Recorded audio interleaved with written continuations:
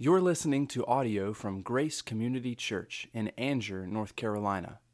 More information about Grace Community Church can be found at graceccnc.org.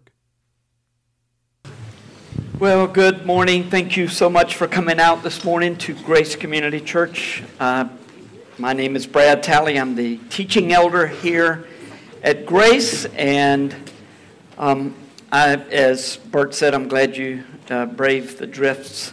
We have a team that determines whether or not we're going to have services, and there was really never much doubt this morning, but guys that live close, we've got an elder, a deacon, a staff person, the three that are making that decision, and Scott Colbreth is one of those, and he said, hey, making my way through the drifts, and he used some of those Italy pictures from recently, and I'm like, whoa!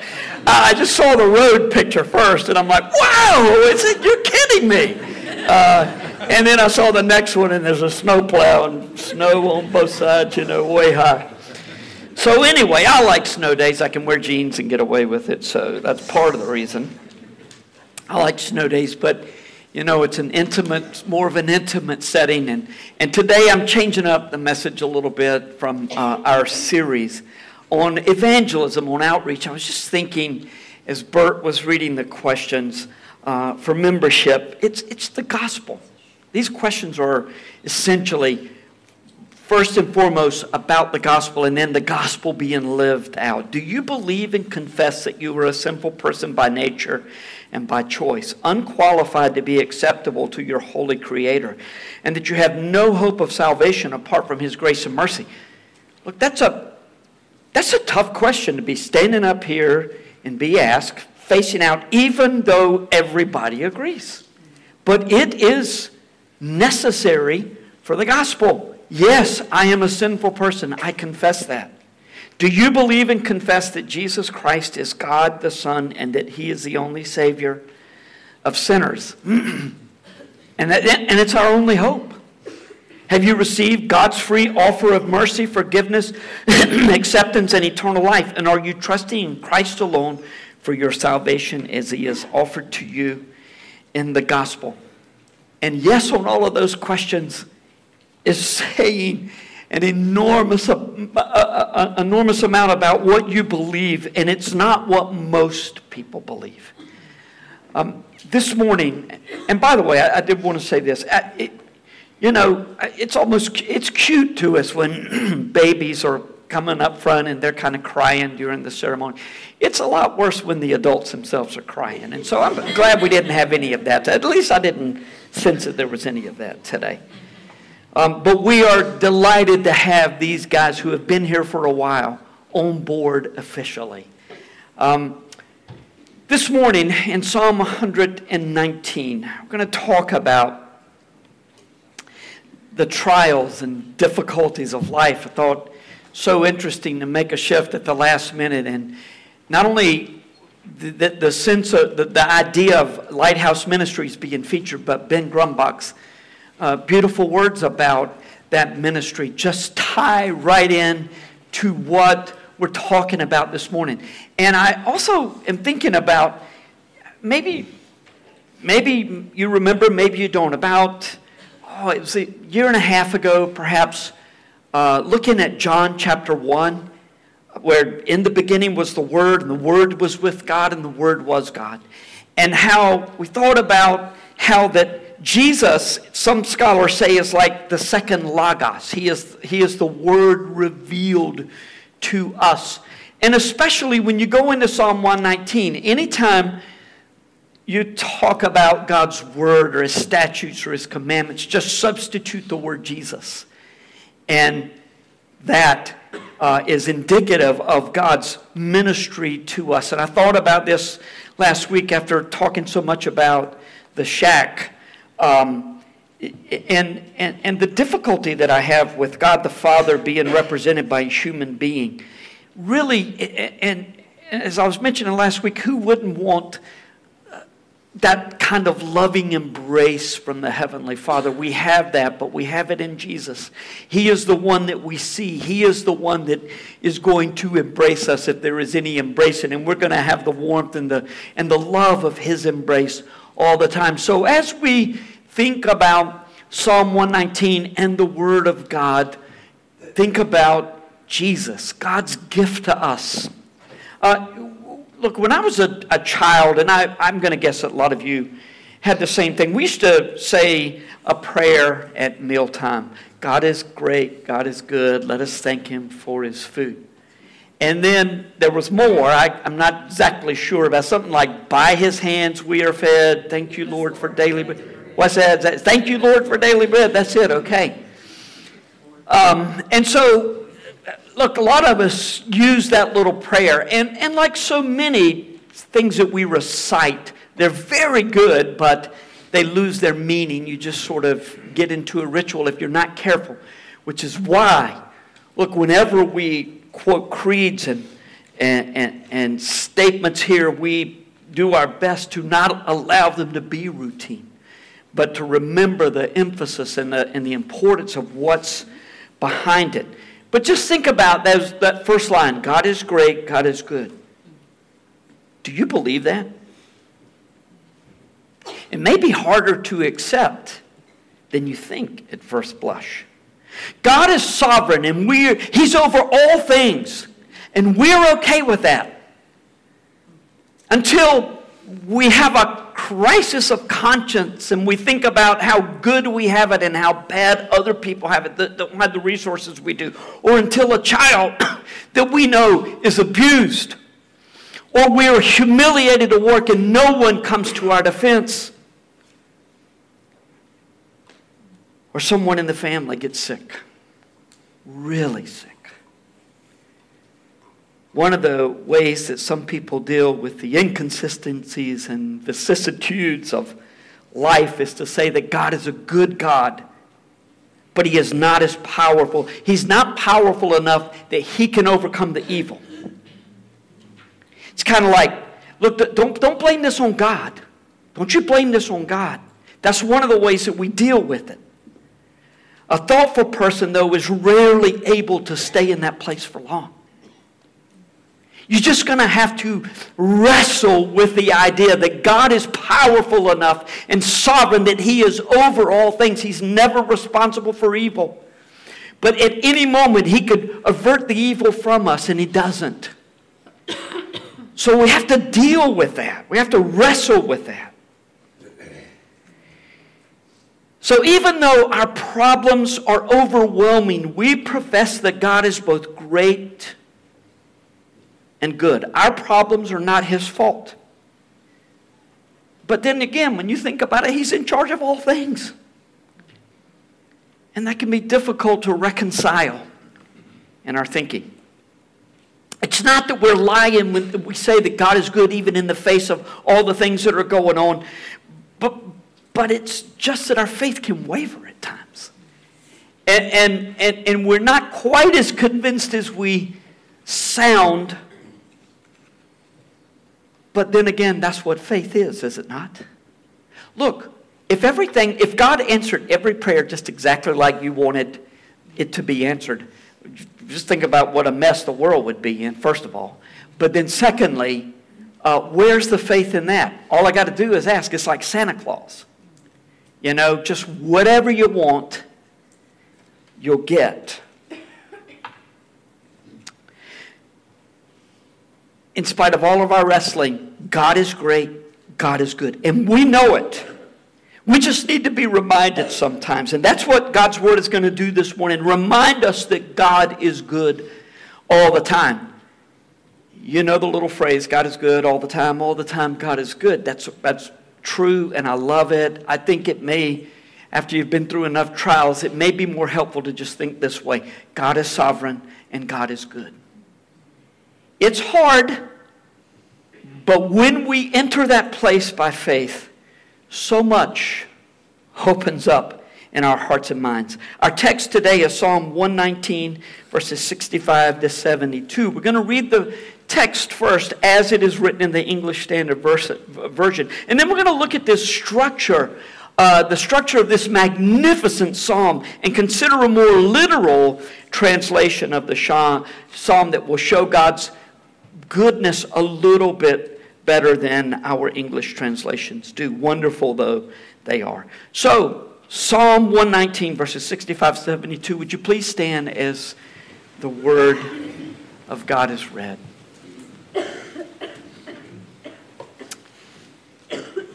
You have dealt well with your servant, O Lord, according to Jesus, according to your word.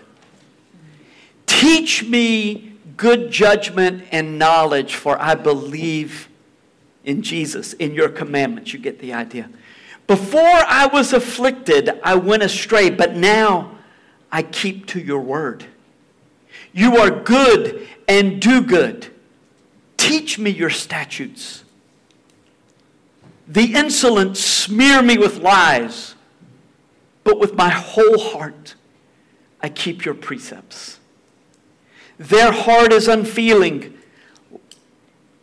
like fat, but I delight in your law.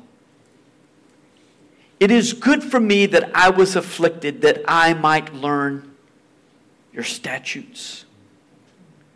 The law of your mouth is better to me than thousands of gold and silver pieces. Again, remember in our day, when we just say things just to say them, the law of your mouth is better to me than thousands of gold and silver pieces. Father, we read these words and we are relatively secure, although many of us live from paycheck to paycheck and we have no idea when it will change. If we were in abject poverty, if we were the richest person in the world, when you have drawn our hearts to yourself, we can say that the law of your mouth is better to me than thousands of gold and silver pieces. May your word come alive, and may Jesus be exalted, even as we read from the Old Testament. And it's in his name that we pray. Amen. Thank you, and be seated. Well, I'm sure you already know that Psalm 119 is all about God's word. All but 3 verses mention God's word in some form or another. Please don't be looking to see which 3 those are during the message. That's a good Sunday afternoon activity. There are 22 sections in the chapter of Psalm 119. One each for each of the letters of the Hebrew alphabet. There are 8 verses in each section, and each verse begins with the letter of that section. Now think about this. Scripture is structured magnificently. For you mathematicians and scientists and engineers, you will appreciate this more than the rest of us maybe. But the way God's word is structured, there's a great deal of intentionality, and there's often more for us to know about than just the words themselves by the way that God structures his word. It's like the psalmist is extolling the wonders of God from A to Z, we would say. Our section today contains verses beginning with the Hebrew letter Tet. Teth, it's spelled T-E-T-H, but it's pronounced Tate. And 5 of the verses begin with the Hebrew word Tov, which means good. To help you see that better, let's look at a little more literal translation of the psalm. It's a bit awkward, but it will help you to see the emphasis that God puts in this particular section of Psalm 119. Starting with verse 65. Good you did, O Lord, to your servant, according to your word. Good discernment and knowledge. Teach me, because I believe in your commands. By the way, in Hebrew and Greek both, the first word in a sentence is there for emphasis. There's often a great deal of emphasis on that particular first word. Before I was afflicted, as I didn't say before, which is not the focus of that verse. Before I was afflicted, I went astray, but now I obey your word. Good you are, and you do only good. Teach me your decrees. Though the arrogant have smeared me with lies. I, with all my heart, watch your precepts. Callous and unfeeling are their hearts. I delight in your instruction. Good for me it was that I was afflicted, so that I might learn your decrees. That's an important verse. Verse 71. Good for me it was that I was afflicted, so that I might learn your decrees. Good for me the instruction of your mouth, more than thousands of pieces of silver and gold. Now, if we were going to name this translation, we might name it the Yoda translation. It sounds like it. Good for me it was that I was afflicted. The psalmist is convinced that God is good, and he communicates his goodness through his word. Now think about this. The psalmist is convinced that God is good, and he communicates his goodness through his word. Now that's a hard sell when somebody is saying, how can a good God allow this to happen? But it's true. And remember, the Word became flesh and dwelt among us. And we have beheld His glory, the glory of the only begotten of the Son, the Father, the only begotten of the Father, in Jesus Christ. God's Word is the primary way that we know Him. So these are not random thoughts about God's goodness in Psalm 119. There's a flow, a purpose to what is being said. And I'm sure you see the theme in this text, and that is that God is good all the time. And the psalmist is talking about God's purpose in trials in our lives. So we're going to use this literal translation and go back and look at this psalm. We'll take it step by step, just as it is written, beginning in verse 65. Good you did, O Lord, to your servant, according to your word. Look, if all we did was read this one verse today, and we accept this as a general principle, if we read this and believe it, then that's enough. But the writer knew that he was going to write about trials when he wrote this. He was going somewhere, and this is the foundation that was being laid. God's word is designed for our benefit. Would you agree with that? God's word is designed for our benefit. So let me ask you, does the amount of time that you spend in the word reflect the authenticity of your answer? Does it reflect how honest you're being about your answer? Yes, God's word is designed for our benefit, and yet we just don't find a way to get into God's word like we know we ought to. Many times because we're trying to manage our problems.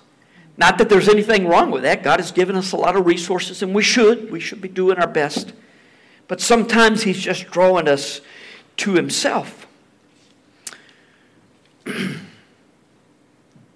Certainly the writer in verse 65 is communicating our hearts ought to drive us to the Word, which in turn brings God to us. Anything that causes us to go deeper into the Word is a good thing. Verse 66, good discernment and knowledge teach me, because I believe in your commands.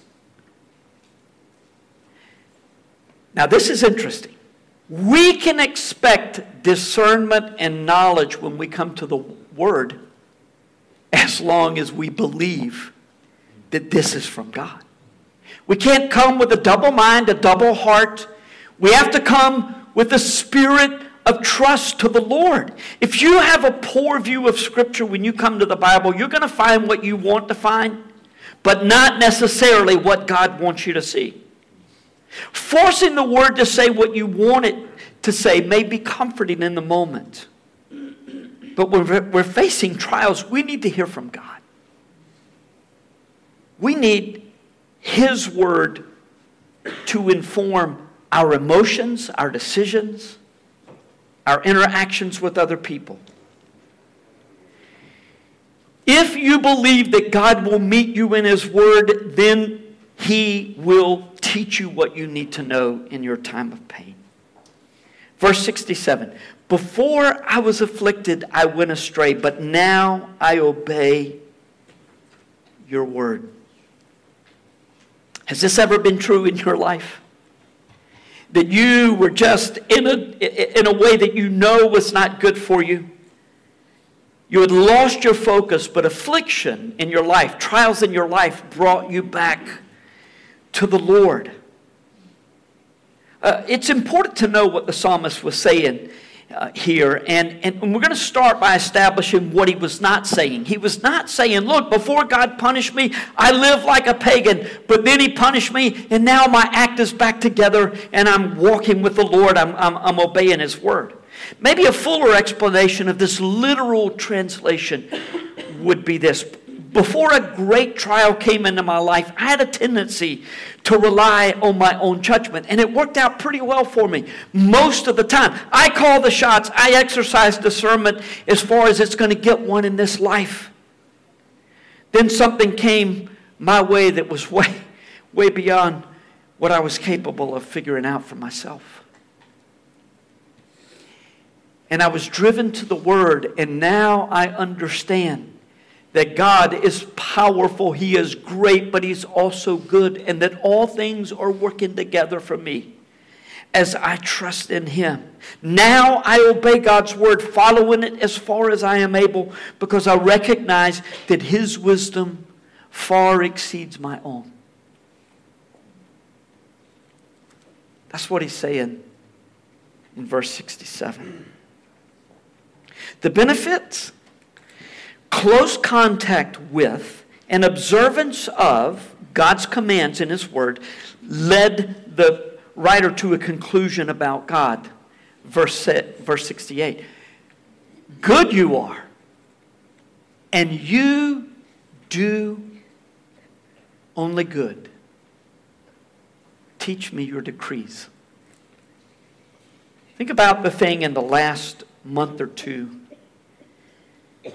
that's been the most difficult thing that you've had to deal with, no matter what it is, whether it's a physical issue, a relational issue, a loss that many of you have had. We've had many, three this past week. 3 of our members lost loved ones, and that just adds on to several who have gone before. It's been a hard time, and all that the Lees have gone through. Whatever it is that's been difficult for you, and probably some of you are thinking rightly, if you only knew what I'm facing, you would think of that as the worst of all, and maybe so. But you know what God's word is to us, to all of us? Good you are, and you do only good. Teach me your decrees. You get to this place because God draws you to this place. And you respond to the Spirit's gentle call to trust Him no matter what. But here's the thing. Time in His Word expedites the process for us. The longer we stay away from God's Word, the longer it takes for us to see His goodness and His plan for us in His pain. But look at the last part of verse 68. Teach me your decrees. This is not a day when we are inclined to look far from ourselves when we suffer. We tend to look inwardly. We feel sorry for ourselves. We look and say, okay, I got to buck up and just make this right. I've got to do the right thing, be a man. And all of that's, well, not the feeling sorry for yourself, but it's good when you say, okay, I'm going to set my face against the wind. But if you do it in the flesh, you're just missing the whole thing that God was trying to do. Don't use all kinds of self-help talk to help you feel better about yourself and about your circumstances. What better spirit to have, though, than to look to help from God and His Word? Why? Because He's good and He does only good. Let's look at verses 69 and 70 together as one verse. Though the arrogant have smeared me with lies, I with all my heart watch your precepts. Callous and unfeeling are their hearts. I delight in your instruction.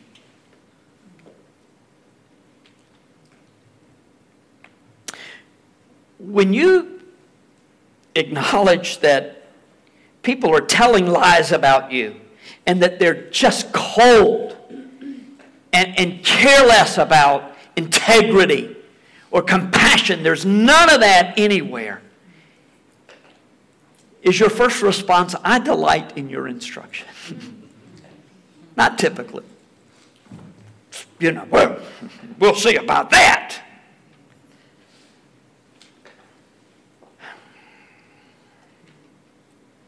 We don't know who wrote Psalm 119. I think it was Ezra. Either Ezra or David, most likely. It really fits Ezra's personality, his character. If it was Ezra, look at either one of them. It's the same deal. Both of them had a lot of opposition against their efforts to serve the Lord. People came at them, criticizing them, just horrible things that were said about them.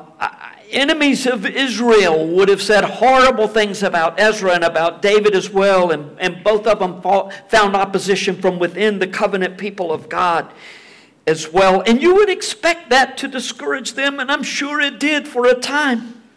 But they always found hope in the Lord. Once David or Ezra, either one, turned to God's word, they did so with all of their hearts, and they found joy in the place you would least expect it.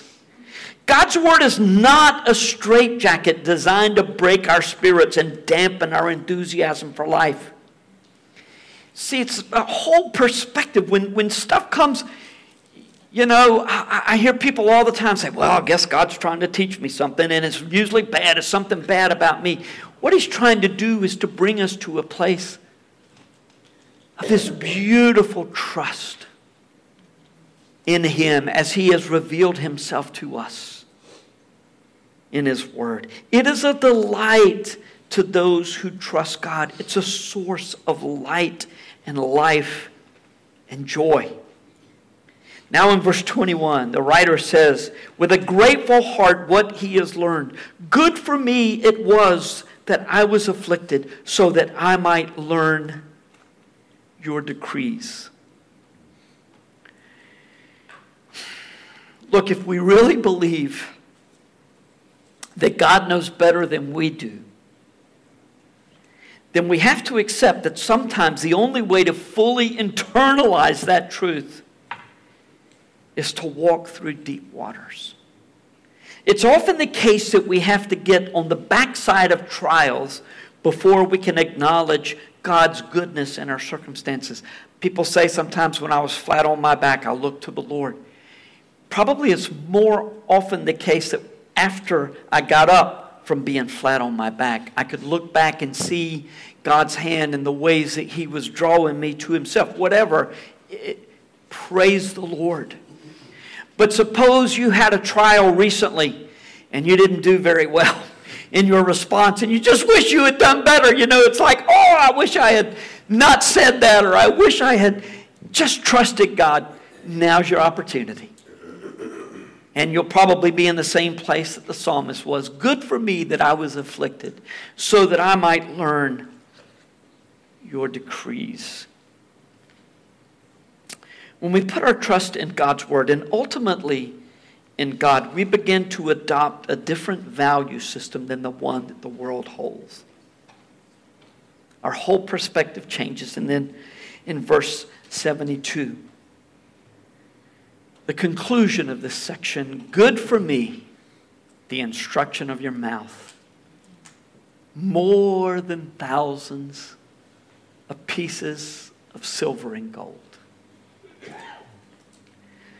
So I want us to take a moment. And look, we're here. We're going to be out early today. Don't get used to this, okay? I'll make up for it in 2 weeks when I preach from John chapter 7. But let's take just a few moments and consider what God might be saying to each one of us. You consider how God is speaking to you through His Word. We're going to go back. You can take this time to just read through the Psalm. Read through it prayerfully as a prayer. Or just with your eyes open or with your head bowed. Whatever you want to do. Just talk to the Lord and ask Him to bring this heart of trust in your life. So take a few moments. Well, because we don't want to give the children's workers a heart attack when we start coming back there, let's take just a moment. How has the Lord spoken to your heart through His Word today? Stand up and speak loudly enough for all of us to hear. Would you like to just share what in this text encouraged you, convicted you, how it spoke to your heart this morning? Brad, let me say this. The Lord has been showing me this lately. 2 years ago, I took the shingle shot, and this week the Lord blessed me with a good case of shingles. From here all the way down here. I went to the doctor, and she gave me 90 pain pills, and she said, "You'll be back in 30 days with some more." I'm not taking one pain pill yet. And when somebody asks me, I don't even think I got shingles. You can just see them all around here. So God is good. He gives you something, but it helps you through them. And I'm not paying one because the goodness of God, and I'm grateful for that. God is good in that way, isn't He? Timothy or Paul talked about Epaphroditus in Philippians and said God was merciful in sparing him when I thought that God would have been merciful had he taken Epaphroditus. God would have been merciful and good if He had allowed the pain. But thank the Lord He has delivered you from that pain. I'll just stand up. I'm short, so if I don't stand up. I guess what struck me when we were talking about verse 68, the Yoda version, I picked up on that as well at the beginning, but the version, "Good you are, you do only good." I think sometimes, like in this past week, well, all these, Lisa, Debbie, and Deborah Webb could all relate this past week, but also Caleb Hayes' family who lost an 18-year-old son, after they prayed for him fervently with people all across the world, for a month. And I think, we as believers, we can't, even as strong believers, we can't always truly make sense in our minds of what is God's plan in this, and we want to know, like if something bad's got to happen, we want to have a reason, and we want to know what benefit is it, to the world. We want to make sense of it, and it doesn't always make sense. But what struck me with verse 68 was just goodness. We're saying that is God's essence. That is God's character. That is who He is. Like, He cannot be anything different from that. So when we look at God and then we look at something that happens, I think sometimes we can only make sense of it by saying, because God is good, there is good in this. That makes this situation good, because out of God nothing but good comes. So it's sort of a starting point, I guess, when things don't make sense. That's something to hold on to. It's like the very essence of something. Well, that's 2 excellent sermons. That's what I love about these times. Anyone else willing, without having prepared, just to jump up and say, here's how God spoke to my heart? I'll say something. When I started listening to you, I thought about when I was young. I was a sophomore in college. My dad passed away. He was 61. He was my earthly father, but through him I saw my heavenly Father. So when, as a young man, still young, when I think about that, I say, I doubted God, I said, God, why'd you take my dad from me? I still had many years. And I said, so you question God. So as an adult, you do the same thing. So he was, at that time, did not know it, but he was turning me into a man. He was saying, it's your time. So that's what happened, and that's what our earthly father does, but our heavenly Father takes over. I was talking to Maureen Box just outside a little bit ago, and who also lost her mother recently, and it doesn't matter how old your parents are, how natural or unnatural it seems, it's painful. At 61, that's really young. That's tough. And just imagine what the Hayes are going through, having lost their son. That is completely, death is absolutely natural and unnatural all at the same time. I mean, look, Adam and Eve weren't created to die. And I think that's why oftentimes very godly men and women who are older struggle with death. They just fight against it, because there's just this instinct we have to live. Some go peacefully, some don't. And it doesn't say anything about their relationship with the Lord. But what we can always say is God is sovereign. God is great, and He is good. But we only say that by faith. We only say that by faith. And frankly, faith that God gives us. Thank Him for that faith. Apparently the spiritually minded are all on this side. I want to give you guys one last chance, and then we'll pray and sing. All right. Lee Williford. Jim, the word mercy is what came to my mind. Yep. Meditating on this piece of Scripture.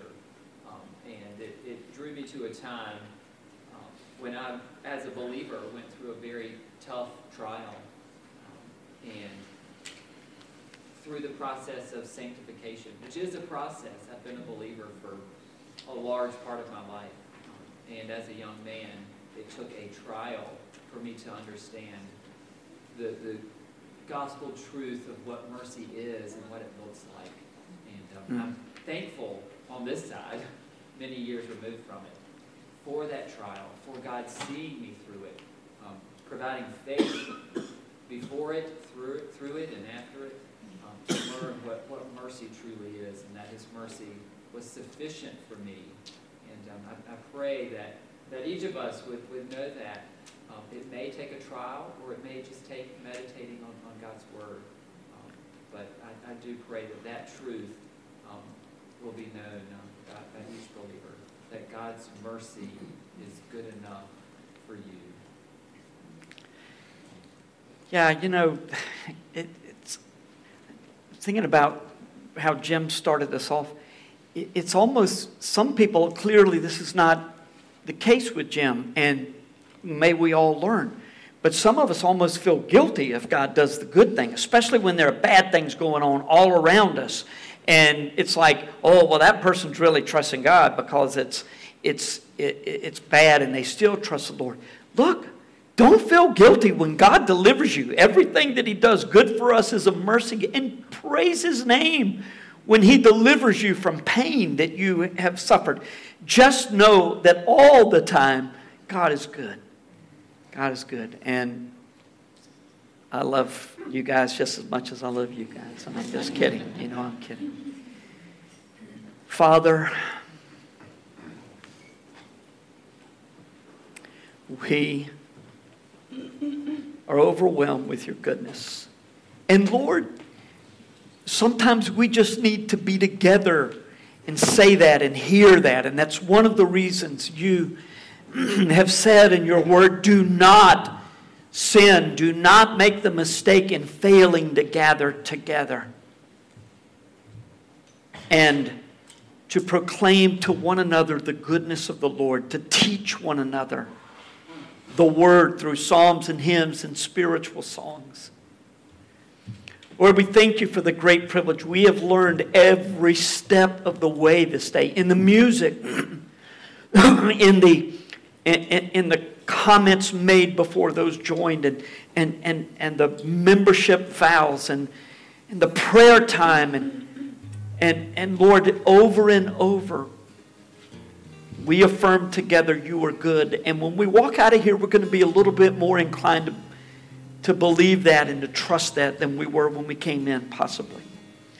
We thank you for your beautiful design to draw us to yourself, to point us to your word, and to realize that in your word,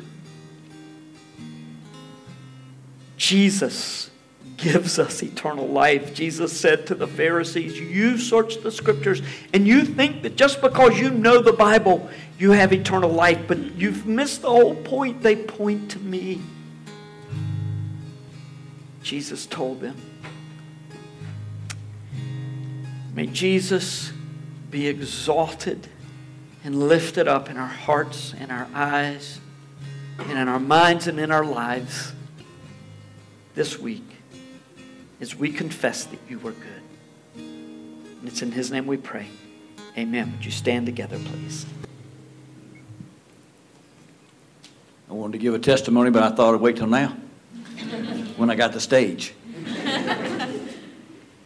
Had my secretary had a 19-year-old son committed suicide 2 weeks ago. A shock. He was her life. And I went to the funeral, and the preacher didn't get God is good, God is great. And I was so distressed. And then today I come here and I hear God's word. God is so good. God is so great. God is so good that we cannot comprehend it. He is so great that we cannot comprehend it. His ways are unsearchable. And his word tells us the grace of the Lord Jesus Christ and the love of God and the fellowship of the Holy Spirit be with you all. The word of God for the people of God. Thank you for listening to audio from Grace Community Church, located in North Carolina. Feel free to make copies of this audio content to share with others, but please do not charge for those copies or alter the content in any way without permission. For more information about Grace Community Church, go to graceccnc.org.